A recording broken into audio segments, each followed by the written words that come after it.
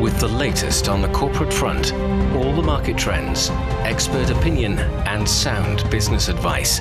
It is your unique window into the business world, direct from the heart of China. Hello and welcome to Biz Today. I'm Zhao Yang in Beijing. Coming up, we will have half an hour of business news and analysis. In today's show, the World Bank has lifted the global economic outlook, raising China's forecast to 5.6% this year. And oil prices fluctuate after the Saudi Arabia pledges to cut the output by 1 million barrels a day. And now let's begin with our top story.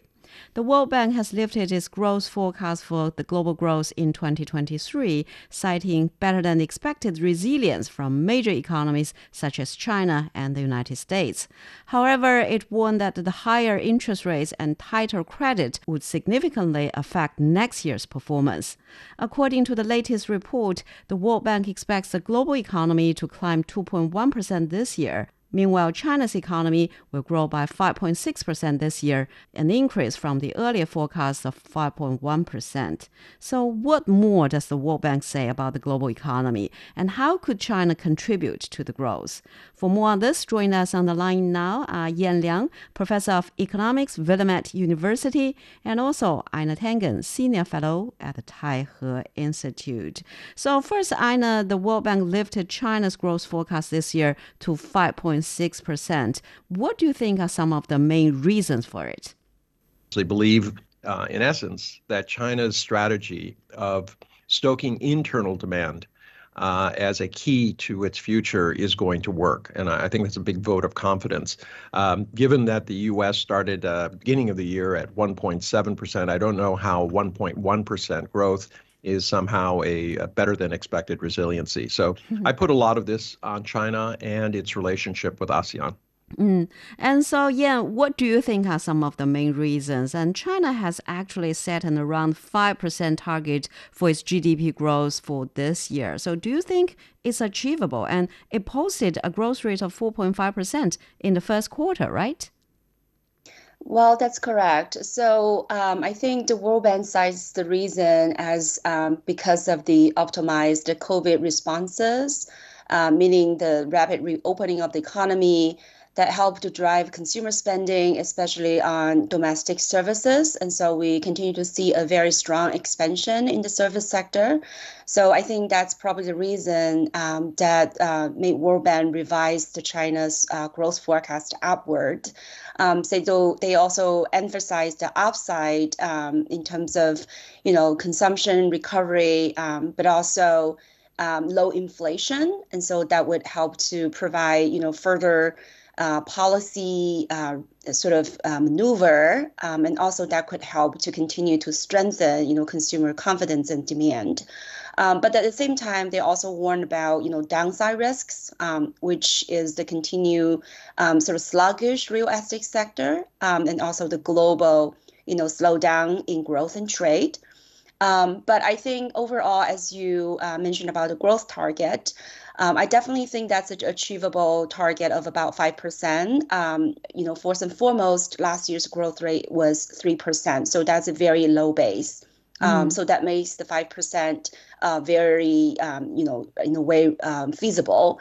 But also, I think the continuous rebound of consumer demand, first is because of pent-up demand, but there are signs of continued expansion of consumption of domestic services. So hopefully that momentum will continue. But definitely there are also downside risks. So the policymakers will have to remain vigilant and use policy stimulus along the way. So Ina, what sectors do you think can drive China's economic recovery this year? Well, ironically, a lot of it's going to be due to the U.S. in terms of putting pressure on China to replace things, especially in technology. You see the tech companies doing very well. Obviously, EV, electric vehicles, very, very well. And China's now starting to dominate the market. It reminds me of going back to 1970s when Japan really made a big push. Their ability to produce better cars at cheaper prices that consumers wanted was really the key to the market. And despite all the kind of protectionist things that the U.S. was doing at the time, it actually helped Japan until they were forced to sign the Plaza Accord. So I really do think a lot of this, what the World Bank is looking at, ironically, given that its closeness to developed countries, is a vote of confidence in the Chinese government's toolkit and their ability to stimulate demand in a measured and orderly fashion, I think is the key going forward here. And, we've seen this last week as the government has signaled that it's going to increase the amount of money available for lending. You're starting to see real results, including in the Caixin index. And Yan, so China's total imports and exports actually expanded by 4.7% to nearly 17 trillion yuan in the first 5 months of this year. And exports grow by 8.1%. So what do you make of China's export resilience for the economy? And how does the trade structure change? Right. So I think, there is definitely, downside risks of that export growth because we do see in May, export has contracted by 7.5%. But that said, you're right. Overall, in the first 5 months, China's exports continue to hold up relatively strong, despite sluggish global growth and demand. So I think that has to do with, definitely that China has already established a very strong foothold in the global supply chain. So it remains very competitive. So when the global demand and the economy is down, the price competitiveness and the very comprehensive, I would say, production line in China would definitely strengthen its competitiveness. But that said, I think most of the economists are estimating or forecasting that the exports would continue to have these headwinds because of the global demand weakness. But in terms of the structure of exports, so for one, as we know that China has been upgrading its supply chain, its value chain. So now China is no longer really sort of reliant on, the low value added, more sort of labor intensive kinds of exports, but rather, like the exports of EV that I think Einar talked about. Tesla EV retail sales have grew by 60%, and its export has also grew by the comparable rate. So there will be a lot more, in terms of green tech, high tech products, including also like batteries and solar panels and things like that. And also in terms of the areas where China exports, now it's ASEAN and EU. They're seeing, rising in exports, but the US's trade with China has gone down by 5-ish%. So that again reflects a lot, not only the economic prospects in the respective areas and countries, but also some of the geopolitical barriers. And also the latest figure shows that the Caixin Services PMI rose to over 57 in May. So what does it mean for the economy? Right. So I think that is what, echo what you asked earlier in terms of the driver of the economy. So from the demand side, the government is really trying to put the emphasis on consumer demand. But at the same time, I think, fixed asset investment, especially coming from the private sector, is very important because these business expansion is what creates jobs and that increase income and therefore help to propel, consumer demand. But then from the supply side, and in addition to the high tech sectors, as Einar talked about, it is the service sector that is really seeing the strongest rebound. So that includes travel, catering, other types of, services. And also retail sales, because retail sales is part of the service in terms of the computation. So all of these are very important. China still has a lot of room to improve and to expand its service sector. Its service is about 50% of GDP, and you compare that to the advanced countries is 80%. So as China continues to upgrade its industrial production, it will also expand its service, and that is really what can help to drive economic growth and jobs. And take a look at the global economy, Ina. The World Bank also raises a global growth outlook to 2.1% this year. But the World Bank chief economist said that the year 2023 will still mark one of the slowest growth years for advanced economies in the last 5 decades. So how do you look at the global economy this year? Is the high inflation still the number one concern, or what about other, higher interest rates and tighter credit conditions? Well, when you start talking about advanced economies, you're really talking about a large part of the G7. And it was very noticeable. You had a group of countries who are very wealthy, who are now facing, in the past, they've always said, look, we're wealthy and we always grow faster than you do, and you're dependent on us. But the exact opposite is happening. And you start to see this over the last few years, this division between the developed countries with very low growth, high debt, internal divisions, et cetera, versus the global south. Not all parts of it. The developing countries are still feeling a tremendous amount of pain. But the middle countries, ASEAN, China, India to a certain extent, they seem to be doing very well. So you're seeing this division in the world between the global south, two parts of it, and the developed north. Just recently in the last day or so, the German government released figures that industrial production has gone down considerably. Now, this is very important for a couple of reasons. One, it means that there's going to be less jobs in Germany, so that pushes it further into a recession. But second, it means that people are not investing. They're not making new factories. And this is a sweet and sour situation for China because China has the existing capacity. It's still the lowest cost in terms of the sectors that it's in. So it will continue to do well despite a worsening situation. And I think that's part of this vote of confidence. So what do you think are the challenges for the global economy this year? Right. I think for advanced countries, definitely that obsession about inflation is one big, I think, obstacles. So the U.S. the Labor Statistic Bureau is going to release the new inflation data on June the 13th. And on exact the same day, the Fed is going to decide if they're going to raise the interest rates or not. Right now, I think the market expectation is about 1 in 5 that the Fed is going to, continue with rate hike. So the great majority thinks that the Fed is probably going to hold the interest rate as it is instead of raising it again.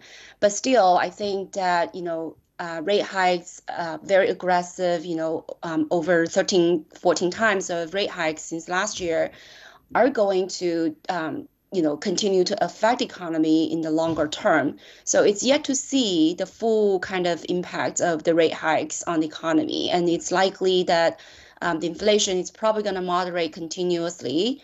Now, I think the Fed has released some forecast. They believe, the inflation rate on the annual basis is probably going to be 4.1 in 4.1% in May. But nonetheless, it's on the declining trend, but it's still much higher than the 2% of their target. So it's very difficult to know if the Fed is going to raise the rate or not, and also what would be the continued sort of negative impacts of that rate hikes. And so that high interest rate also definitely, takes a toll on many of the, low income countries because they are facing, debt crises. The debt services are really eating away a lot of their fiscal revenues, and that really puts downward pressure on the economies. So I think I agree with Ina. I think the middle income countries that are not having a lot of debt burdens would fare relatively well. But for countries that are, obsessed with interest rates and inflation rate and hike interest rates, and also the low income countries that have a lot of debt burdens, those countries are going to continue to suffer from these kinds of policy, misleading policies. And so the Eurozone got a forecast increase to 0.4% growth for this year. So based on the recent economic data out of Europe, is the continent facing recession risks? I think it's a kind of a sure thing that they're going to hit some kinds of, technical recession, even if their growth rate may not go down to the negative territories, the growth rate is going to continue to be low. So I think, for one is they're still having the energy problems, and that could take, again, longer impact on these countries in terms of deindustrialization, in terms of, moving their energy intensive productions elsewhere and so on and so forth. And also, they're also continue to fight with inflation. So I think there are a lot of moving pieces that are not necessarily to their advantage. So I think the recent move in terms of, trying to really find economic partnership with China and try not to put that geopolitical sort of mentality, the mindset at the center of their policy making, I think that is a welcome step. They need to put more emphasis and priority to getting their, economic in order. And so we're speaking with Yan Liang, Professor of Economics, Willamette University, and also Ina Tangen, Senior Fellow at the Taihe Institute. And after a short break, we'll take a look at why Saudi Arabia plans to cut its oil production. And stay with us. Deep Dive, a podcast of CGTN Radio. We go beyond headlines with reporters from around the world. Search for Deep Dive on Apple Podcasts, Spotify, Google Podcasts, or wherever you listen. Take a deep dive into the news every week. Hear our conversations.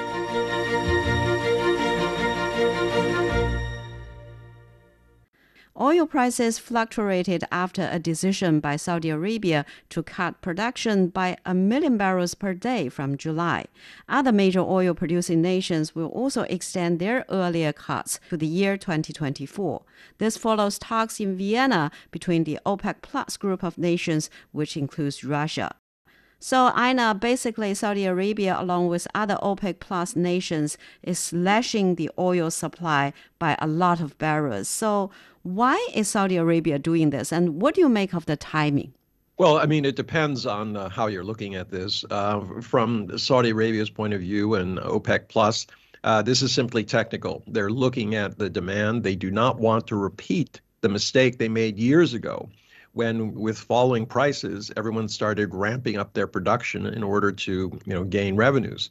I think they have learned the lesson that when you do that, you simply are, in essence, subsidizing oil exports, either through, indirectly because you're not able to pay your government services and things like this, or literally the price of oil goes below the price of production and transportation.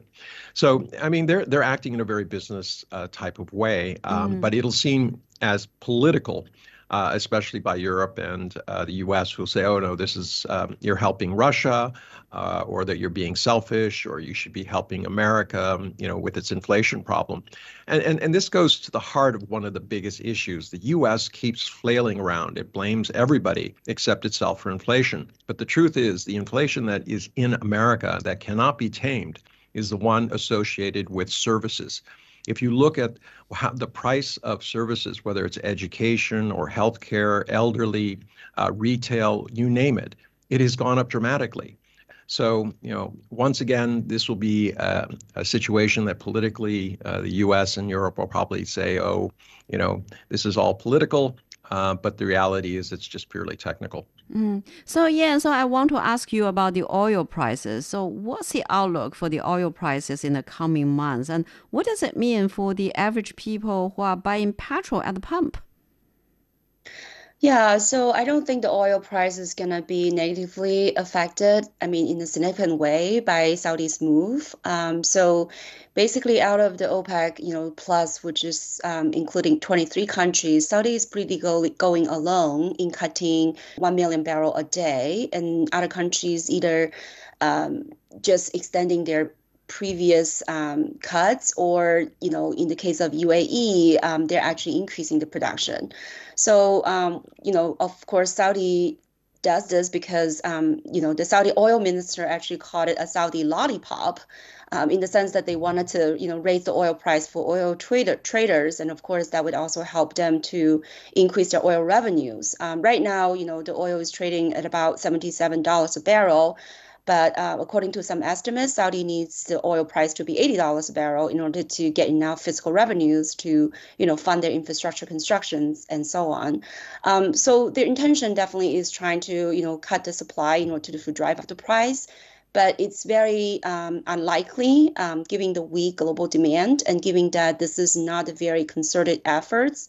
So according to Goldman Sachs, they estimated that Saudi's move is going to increase the price of the Brent crude oil by about, $1 to $6 per barrel. So that is even less than, 10% of the current price. So it's unlikely that, this is going to drive up the oil price by a whole lot, especially given the weak demand. And what will be the impact on the prices globally and inflation? Right. Like I said, this is not going to affect a lot on the oil price. And so I don't see this going to, continue to heighten the inflation rate to a great extent. And I would also echo with what Ina was saying. If you look at the U.S. inflation rate, for example, one of the biggest components of that drives the inflation rate is the shelter cost. And that has gone up by 8%, almost double, the sort of the increase in the CPI. So the housing cost is what drives a lot, the sort of inflation within the U.S. And that has nothing to do with, oil price at this point. So I don't really see how, a marginal increase in the oil price is going to affect the inflation. That said, I think there's a lot of, moving pieces as well in terms of, how the global economy is going to go in terms of, Russia and Ukraine conflict, and also in terms of, international speculation, because there has been a lot of uncertainties in the international financial market. And so oil is, oil futures is one of the most speculated commodities. So I think depending on a lot of these changing sort of prospects of the oil market, the financial market, the economic prospect, all these could have impact on the price of oil. And as we all know, oil price has been so volatile, right? $120 per barrel just a year ago, and now $77. So it's relatively uncertain. And yeah, you mentioned the global or international financial stability. So do you think the U.S. and Europe banking sector stress will still be lingering there for a while? And do you think it will affect global financial stability? Yes, I think, we're not out of the woods yet, even though, the regional banks seem to be now at a relatively more stable stage. But again, as I mentioned earlier, the interest rate hikes, the effects are going to, surface. It's going to, cascade over the longer time period. Not to mention if the economy slows down, that means, consumer debt, this means corporate debt, all these would become a relatively more serious issue. So I don't think we can completely rule out all these financial instability just yet. So Ina, so we know that the oil prices have fallen for the past 10 months. So how do you look at this sluggish market demand? And in terms of demand, what are we predicting in terms of the different countries around the world? Well, once again, you have a division. This is going to affect, obviously, Europe much more than the United States. U.S. is forecasting Brent crude down, but it's not going to be drastic. But you're starting to see softness in the gas markets, natural gas markets. And this just reflects overall decline of global demand, especially in developed nations. Now, this is going to have a spillover effect in, obviously, around the world. Developing nations who supply resources are going to have a more difficult time. They're already under pressure because of existing debts, dollar-denominated loans, weak economies, and the slowing global demand just doesn't help. But for areas like China and ASEAN, as I was saying earlier, it's the best of a bad situation. Global demand will go down, but both ASEAN and China will continue to do better than the rest of the average. And this is what the World Bank report was indicating. But you're now beginning to see a very clear pattern that ASEAN and China are interconnected. So many of the intermediate goods, which are being shipped to ASEAN nations to be shipped out, assembled, etc., come from China. So it's not an extension of China, but it's a cooperative entity This RCEP is really going to have a big effect on this by making it much easier for small and medium-sized enterprises to get along. And in China, the growth of the service sector, 55% of the economy in China, very important for small and medium-sized business entities, and those are the ones that really create the jobs. So I think China is going in the right direction. I don't know about the rest of the world. So oil last traded at $100 a barrel in 2014, and in 2020 the oil price was in the range of 30 to 40, and now it's 70 to 80. So how did that happen, and how do you look at the oil market fluctuation moving forward with so much uncertainties? Right. So, oil price has always been volatile. 2020, of course, was because of COVID. And so there was very sluggish global demand. Oil price was very much depressed. And following the, Russia-Ukraine conflict, the oil price has gone up. And so now is back down to the sort of more quote unquote normal historical kind of average level. But definitely, I think there are just so many economic and political factors that could affect the oil price, and also, international sort of speculations on the oil prices. So, a lot of these forces, they're basically reinforcing each other, right? If you expect the global economy is going to continue to go down, then you would expect the oil demand to go down, and you would speculate against the oil price, and that could be a self-fulfilling prophecy. But then the other way could, go around once you change your expectation. So there's just a lot of, moving pieces. So I think moving forward, definitely countries that are growing and have high demand of oil, countries like China or India, they don't necessarily have to, import from certain countries. I mean, they have more assets than, European countries or the United States for that matter. So I think that rising demand doesn't necessarily raise the oil price to a great extent. So I would say the oil price probably will remain to be relatively stable at $70, $80. Despite, Saudi Arabia's recent move. But again, I agree that, any uncertainty or any major economic political events could definitely change the picture in a pinch. Well, we're speaking with Yan Liang, Professor of Economics, Willamette University, and also Ina Tangen, Senior Fellow at the Taihe Institute. And that's all the time we have for this edition of Biz Today. I'm Zhao Yang in Beijing. Thank you so much for listening.